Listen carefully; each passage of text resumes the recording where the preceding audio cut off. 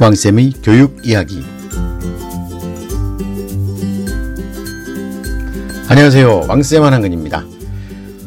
제가 하루를 통째로 방송이 올라가지 않았습니다. 예, 죄송합니다. 제가 이제 지방 일정이 몇 개가 좀 이렇게 겹치다 보니까 지방도 좀 수도권에서 먼 남쪽 지방을 한 바퀴 쭉 돌다 보니까 도저히 이 녹음 편집이 어려운 상황이어서 하루가 통째로 그냥 넘어가 버렸습니다. 갑자기 왕쌤이 사라진 거 아니냐. 아니, 걱정하시는 분들이 실제로 계셨습니다. 연락을 주셔가지고. 아유, 걱정해 주셔서 감사합니다. 제가 이제 새로운 사업을 시작을 해놓고, 이렇게 이제 소식지 사업을 시작을 해놓고, 갑자기 하루가 통 뜨니까, 예, 이게 좀 걱정들을 갖다 좀 많이 하신 것 같습니다. 아유, 걱정 안 하셔도 되는 게요. 이게 매일 방송 아닙니까? 예, 보통은 팟캐스트 그러면 이제 하나의 조직이 움직이면서도 일주일에 하나, 두 개 정도 만드는데 저는 혼자서 매일 만드는 게 이게 사실은 비정상이거든요. 근데, 이렇게 두 가지 일에다 마침 이제, 제가요, 거의 몇 개월입니까? 거의 7, 8개월? 한 8, 9개월 만에, 대면 강좌, 공개 대면 강좌를 처음 했습니다, 이번에. 그동안에는 물론 강연이나 이런 거 갖다가 계속 하기는 했는데, 대부분 온라인 비대면 강좌 형식이어가지고요. 심지어는 아주 먼 지역의 수강자들을 대상으로 해서 하는데도 저희 집에서 저희 백스크린 걸어놓고 집에서 했습니다. 사무실도 아니고 그런 경우들도 있고. 어쨌든 비대면으로 해가지고 하느라고 강연 자체의 절대 횟수 자체도 줄어든 데다가 동시에 또 강연 자체도 직접 여러분들을 만나는 것보다는 또 이렇게 온라인을 통해서 하는 이런 과정을 지냈습니다. 그러다가 정말 7, 8개월 만에 이제 다시 시작을 한 거죠. 공개 강의가 시작이 됐습니다. 물론 방역 수칙에 따라서 했습니다. 학교에서 학생들을 대상으로도 하고 학부모님들 대상으로도 하고 그리고 다른 지역에서는 저희 회원 여러분들을 단체는 아니고요. 소규모 그룹으로 해서 역시 방역 수칙을 지켰습니다. 1m 이상 간격 띄고 그다음에 공간 10명 안 넘기고 이렇게 해가지고서 몇 건의 강연을 소화를 하다 보니까 도저히 제가 시간이 안 되고요. 그리고 지난 새벽에는요. 아니 경부고속도로에 온 공사판이 그렇게 많이 벌어졌는지 고속도로 넓은 차선을 하나나 두 개 막아놓고서 하니까 여러분들 아시는 분들은 아실 겁니다. 밤에 이 화물차들 트럭 컨테이너들 이런 화물차들이 엄청 많은데 그런 차들이 가다 서다 또 이제 고속도로 휴게소에 워낙 많이 이제 자리를 잡다 보니까 어쨌든 밤 시간에 도저히 올라갈 이게 안 되니까 워낙 시속 5km, 10km로 한 3, 40km를 갔다 오니까 저도 시간이 정말 안 되겠더라고요. 예정 도착 시간이 12시였는데 세상에 지난 새벽에 이게 3, 4시 정도가 돼도 제 목적지의 근처도 못 가가지고요. 아주 그래서 엄청 고생을 해서 다음 일정을 진행하는 오늘이죠. 오늘 일정을 진행하는데 정말 아주 혼났습니다. 제대로 이제 이게 목적지에 도착을 해서 잠시 쉬고 저도 이제 재정비를 좀 해야 되는데 그런 것도 제대로 못하고 그냥 다음 일정을 갖다가 바로 진행을 하느라고 아주 제가 혼비백산했습니다. 그러다 보니 그래도 이 방송을 만들려면 정신도 좀 차리고 이것저것 준비하고 하면 그래도 한두 시간 이상의 시간이 투입이 되는데 그거를 전혀 못하겠더라고요. 그래서 부득이 하루가 통째로 좀 사라졌습니다. 그래서 여러분들 좀 양해를 좀 부탁을 드립니다. 소식지는요, 지금 이제 11월 첫째 주에 첫 번째 게 이제 발행이 됩니다. 중학교 3학년과 고등학교 1학년, 2학년을 대상으로 해서 발행이 되고요. 전체적으로 이제 신청하시는 분들께 모두 전해드리는, 베이직은 모든 분들에게 똑같이 갑니다. 요 자료는 똑같이 가고요. 그 다음에 이제 개별적인 상담과 개별 강의가 필요하신 분들께는 또 별도의, 이 데이터 정리 파일이 또 발송이 될 겁니다. 그럼 그거에 맞춰가지고 자료를 주시면, 개별 상담과 개별 강의에도 좀 활용이 될 겁니다. 그러니까 좀 기다려 주시면 되고요. 11월 첫째 주에 그 소식지가 전달이 됩니다. 이거 소식지는 그냥 정보만 담아가지고서, 정보로 하면은, 그냥 일반 그 밴드나 이런데 아니면 뉴스 사이트나 이런 것만 봐도, 뭐 정보나 뭐 블로그 이런 것만 한두 개만 봐도 뭐 다 아는 정보인데 굳이 뭐 제가 그걸 또 더 이렇게 만들어가지고 여러분들한테 드릴 필요는 없습니다. 이게, 물론 자료는 기존에 있던 자료들을 쓰지만 그 자료를 활용하는 방법, 저 나름대로 거의 그것에 대한 이해, 분석, 그 다음에 적용 부분을 어떻게 하면 될지에 대해서, 제가 개별적으로 또, 정리한 그 소식지가 되니까, 근데 기대하셨던 것보다 많이 부실할 수도 있습니다. 예, 그건 너무 많은 기대는 하지 마시고요. 어쨌든 그럼에도 불구하고, 개별 상담이나 개별 강의와 상담, 온라인입니다. 자, 이 부분에 대해서는, 좀, 여러분들하고 이제 그 신청하신 분들하고 많이 의논을 할 겁니다. 그러니까 좀 기다려 주시면 좋겠습니다. 그리고, 아직 제가 구체적인 그 진행 과정에 대한 피드백을 받지 못하신 분들 계십니다. 근데, 제가 이제 이렇게 바쁘다 보니까 일일이 이제 그동안 못 받았다고 연락 주신 분들에 대해서 다 정리를 못 했어요. 그래서, 이 방송을 들으시는 시점에는 아마 받게 되실 거라고 생각이 됩니다. 예, 우선 저희 강의가 하루가리 건너뛰는 바람에 놀라셨을 분들, 또 걱정해 주시는 분들께 다시 한번 감사와 좀 사과 말씀을 드리면서, 오늘 시작을 합니다.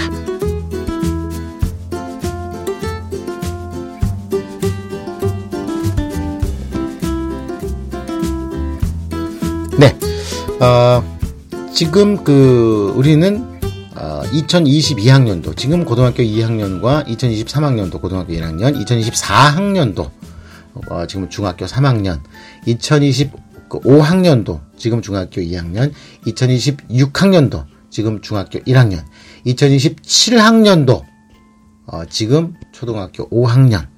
자, 여기까지는 현재의 입시 방향이 그대로 유지될 가능성이 높습니다. 물론, 문재인 정부가 끝나고 나서 다음 정부가 들었으면 바뀔 겁니다. 근데 그 바뀌는 시점이 대략적으로 중학교 1학년이나 2학년, 초등학교 6학년, 요 세 학년 중에서 바뀔 수는 있겠으나 급격한 변화는 좀 어렵지 않을까라고 생각을 합니다. 그리고 실제로 급격한 변화는 2028학년도의 입시부터 시작이 됩니다. 2025학년도부터는요, 고등학교가 전면 고교, 학점제가 시작이 됩니다.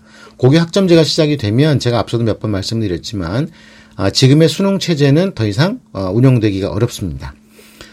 고교 학점제가 전면적으로 시행이 되면, 지금 학생들이 공통적으로 모든 학생들이 같이 동시에 같은 시험 문제로 풀 수 있는 과목과 범위 진도의 공부는 고등학교 1학년으로 끝납니다.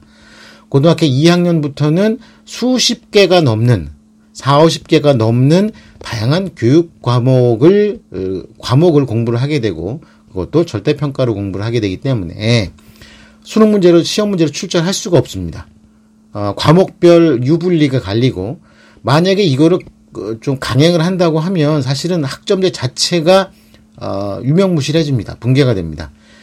그런데 학점제가 본격적으로 진행되는 것 자체도 2025년도다 보니까 문재인 정부 다음 정부입니다.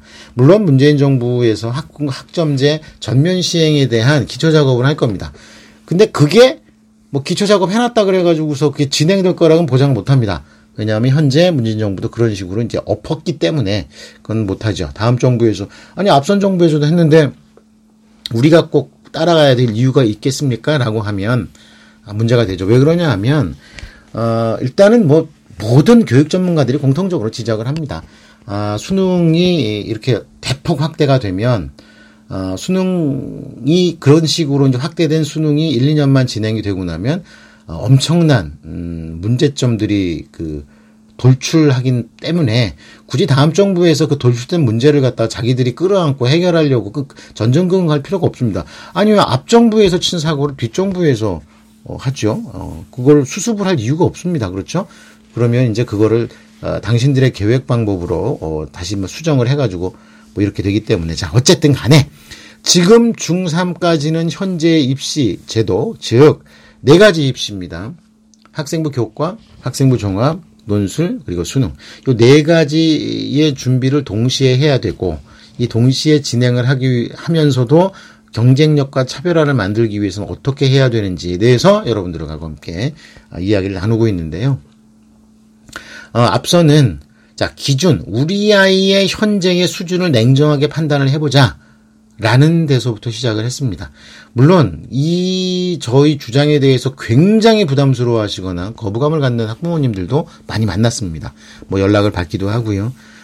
저는 외부 강연 나가서도 이런 얘기를 합니다. 우리 아이의 정확한 실력을 알지 못하면 나중에 고3이 돼서 대학 입시를 앞두고 피눈물을 흘리실 수가 있습니다. 그러니까 정확한 현실 인식과 인정부터 시작이 되어야 한다. 현재 우리 아이의 수준으로 그것이 그대로 유지된다면 어느 정도 수준의 대학에 갈 수 있는지 자, 이 부분서부터 정확하게 판단을 해봐야 된다는 겁니다.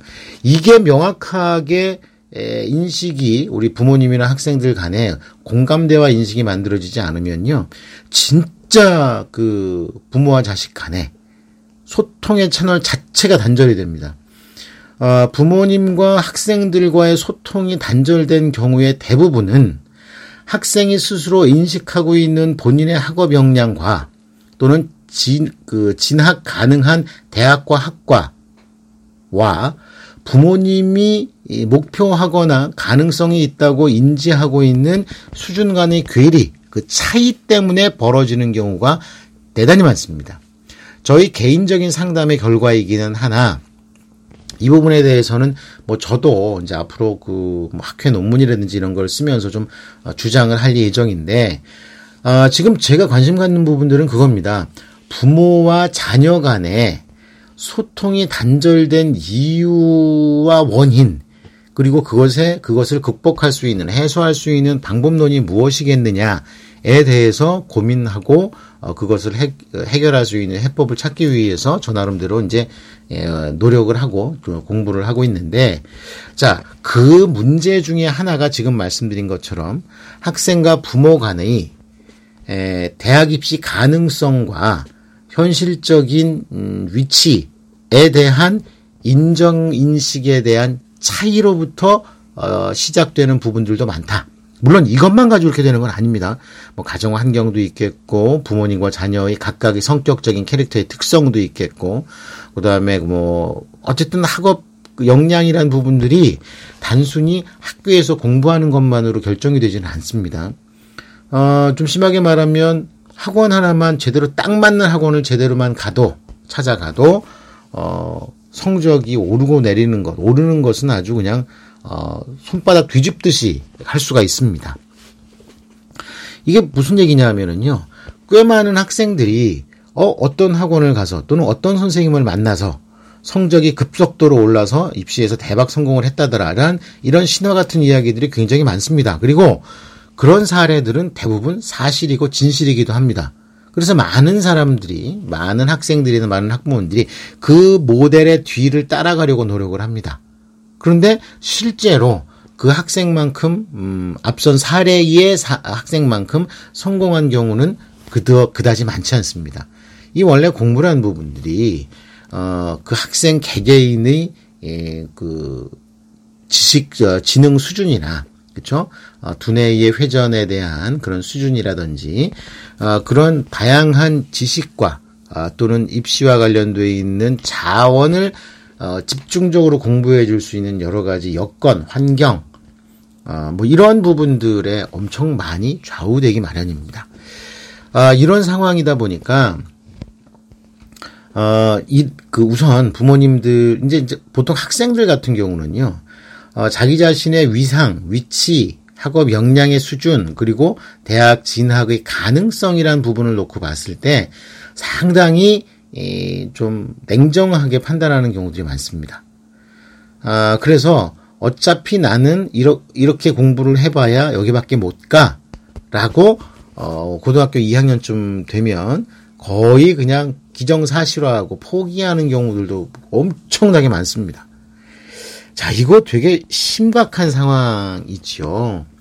자, 그런데 거기에 비해서 부모님들은 과거 이 신화 그리고 언론과 미디어 매체를 통해서 드러나는 희망의 꿈, 희망의 유형 이런 것에 맞춰서 나름대로 굉장히 혼란스러운 이런 상황을 갖다가 좀 당신의 것으로 만들기 위해서 굉장히 노력을 하십니다. 부모님들 같은 경우는.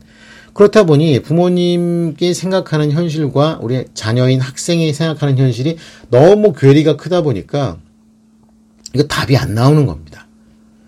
자, 이 문제를 근본적으로 어떻게 해결해야 될지에 대해서 한번 냉정하게 판단을 해보자는 게 지난 시간들에 제가 드리는 말씀이었고, 그렇다면 많은 분들이 걱정하시는 것이 그럼 그렇게 인정하면 그걸로 끝이냐? 아니죠. 이제 상황과 현실을 분명하게 직시를 했기 때문에 이제 해법이 보이기 시작합니다. 해법이. 그리고 그 해법이라는 것이 현재의 객관적인 상황을 인식을 하게 되면 그 대응하는 방법이 또한 기존에 많이 흘러다니는 대중적인 방법론과는 다른 우리 아이에게 적합한 방법이 드러날 수밖에 없습니다. 지금까지는 우리 아이의 수준이라든지 꿈이라든지 현실적인 목표를 달성의 가능성이나 이런 것보다는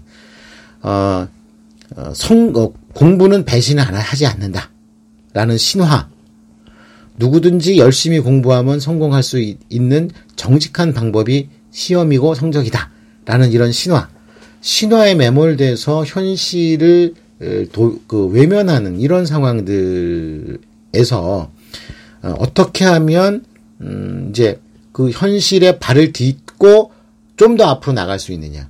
자, 이 방법론은요, 이 현실을 정확하게 인식을 하게 되면 굉장히 냉정한 미래의 가능성을 향해서 갈 냉정한 방법론이 등장을 합니다. 현실에 대해서 냉정하게 판단을 못하다 보니까 남들이 하자는 걸 일단 따라가는 걸 갖다 최우선으로 합니다. 저런 방식을 따라가고 저 학생, 저 선배를 따라가면 그래도 최소한 기본을 하지 않을까, 본전을 하지 않을까. 그렇게 되면 어느 정도의 성공은 예상을 할 수 있지 않을까. 자, 이런 기대를 갖고 그런 도전을 하는 겁니다. 부모님들은 그런 도전의 목표를 세우게 되면 우리 아이들이 그 목표의 도전에 대해서 10분 동의하고 거기에 따라서 열심히 발맞춰서 열심히 최선을 다할 거라고 부모님들은 기대하고 이런 과정을 준비를 하지만 실제 학생들 같은 경우는 그런 부분들하고는 또 거리가 먼 경우들이 굉장히 많습니다. 분명히 나 본인 자신의 한계를 직시하고 있는데 왜 이런 상황들이 자꾸 나한테 대두가 될까라고 회의를 하고 또는 그런 자기 자신의 생각을 지키기 위해서 강력한 반발 심리로 보이는 행동을 하곤 합니다. 자, 이게 굉장히 의미심장한 이야기일 수밖에 없다는 것이, 지금 그 학생과 학부모님이 같은 방향과 목표로 서로 바라보지 않으면, 이거 2인 삼각경기에서 계속 넘어질 수밖에 없는 상황이 됩니다. 예. 그래서 이제 그 부분들을 갖다가 우리가 어떻게 잘 정리를 해서 합의를 하고 그다음에 미래의 목표와 꿈을 세워야 될지 이런 걸 고민을 해야 됩니다. 자, 정리하자면 부모님 세대에 갖고 있었던 하면 된다. 그리고 실제로 그렇게 하면 됐던 사례들을 우리 자녀들에게 강요 주입하지 않기 위해서 뭔 방법론을 찾아야 됩니다. 물론 제가 이런 말씀을 드리면 우리 집에서는 그렇게 안 하는데 이런 이야기까지 굳이 들어야 되나라고 생각하시는 분들이 또 꽤 많으십니다. 물론 그런 부분들을 그런 그 환경과 어떤 상황 여건이 만들어져 있다면 이건 박수 받을 일이죠. 정말 대단한 사례 중에 하나에 속하셨다고 생각을 하시면 됩니다. 근데 이제 대다수 많은 경우의 학부모님들은요, 그 정도까지 가기가 어렵습니다. 예. 그렇기 때문에 강제로라도 저와 함께 이런 원하는 대학에 합격하기 위한 방법론을 한번 찾아보자. 자, 자, 이렇게 말씀을 드리고, 지금 이런 프로그램을, 진행을 하고 있습니다. 자, 이제 일단 정리를 하고 미래로 가야 되겠죠. 일단 기본적으로, 우리 아이의 현재 정확한 상황을 일단 먼저 최소한 알아야 되고요. 두 번째는, 그렇다면 그런 그 환경과 상황과 관련해서 본인은 어떤 생각을 갖고 있는지, 그리고 어떤 계획을 갖고 있는지를 구체적으로 따져봐야 되는 것이 2단계 과정입니다. 1단계는 뭐라 그랬죠? 1단계는, 그렇죠. 1단계는 현재에 대한 인식. 자, 두 번째는, 그러면 미래를 목표로 한 지금의 노력과 방법론. 자, 이 부분에 대해서 우리가 함께 의논을 해야 되는데요. 물론 지금까지 해왔던 뭐 공부나 과목이나 이런 걸 완전히 바꾸자는 게 아니라 똑같은 공부를 하더라도 의미를 찾고 그 찾은 의미가 실제로 대학에서 바라고 기대했던 그런 많은 자료들 중에 하나가 될 수 있도록 우리가 준비를 하는 겁니다. 그 참고할 수 있는 자료는 바로 학생부를 이야기를 하는 거겠죠. 자, 이제 그 복잡한 이야기를 벌써 2번, 3번 이렇게 반복해서 말씀을 드렸는데요. 좀 들으시는 분들에 따라서는 지겹고 누구나 다 아는 얘기를 또 했어 라고 생각하시는 분들도 계실 겁니다. 맞습니다. 어차피 정답이 다를 이유가 없죠. 정답은 다를 이유는 없는데 다만 그것이 표출되는 외부 구성 요소들이 워낙 달라지기 때문에 다른 생각들을 하고 있는 것처럼 여기시는 분들이 많습니다. 예를 들어서 저 같은 경우는 수시 전형이나 학종, 학생부 전형, 이런 부분에 좀 더 방점을 갖고 학생을 지도를 하고 학부모님들 상담을 하고 있는데, 또 저와 정반대의 위치에서 어차피 불필요한 부모님의 개입은 아이의 진정한 역량을 오히려 가릴 뿐이다 라고 주장하시는 분들도 많습니다. 그건 맞는 말입니다. 틀린 말이 아닙니다. 실제로 그런 현상들이 지금 쭉 꾸준히 수십 년 동안 진행되어 왔고, 또 그것과 맞춰서 그런 과정이 그 과정의 구성원 중에 한 명이 되기 위해서 학생들이 또 열심히 공부하고 이러고 있는 과정입니다. 자, 그러면 일단 기본적으로 우리 아이들이 과연 어떤 방식으로 그 세운 목표에 대해서 어떻게 노력하고 따져나가야 될지, 최선을 다해서 노력하는 모습을 어떻게 발현하고 구현해야 될지에 대해서 이제 고민을 한번 해보도록 하겠습니다.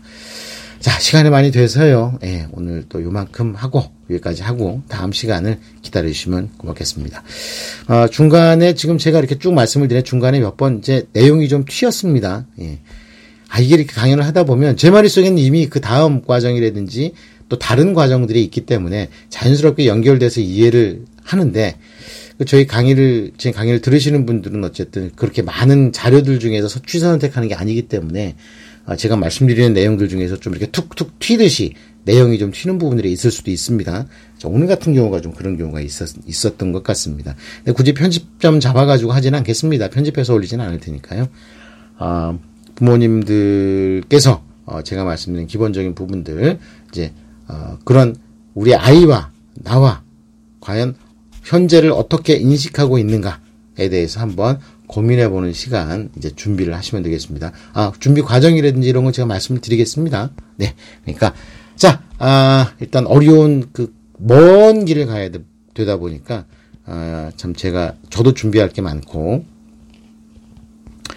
그러니까 이게 짧지가 않습니다. 짧으면 1년, 길면 2, 3년씩 준비해야 되는 먼 길을 간 시작점이기 때문에 지치면 안 되고 한번 차근차근 준비해서 진행을 해봤으면 좋겠습니다. 자, 오늘 순서 여기까지 하겠습니다. 감사합니다. 다음 시간에 또 뵙겠습니다.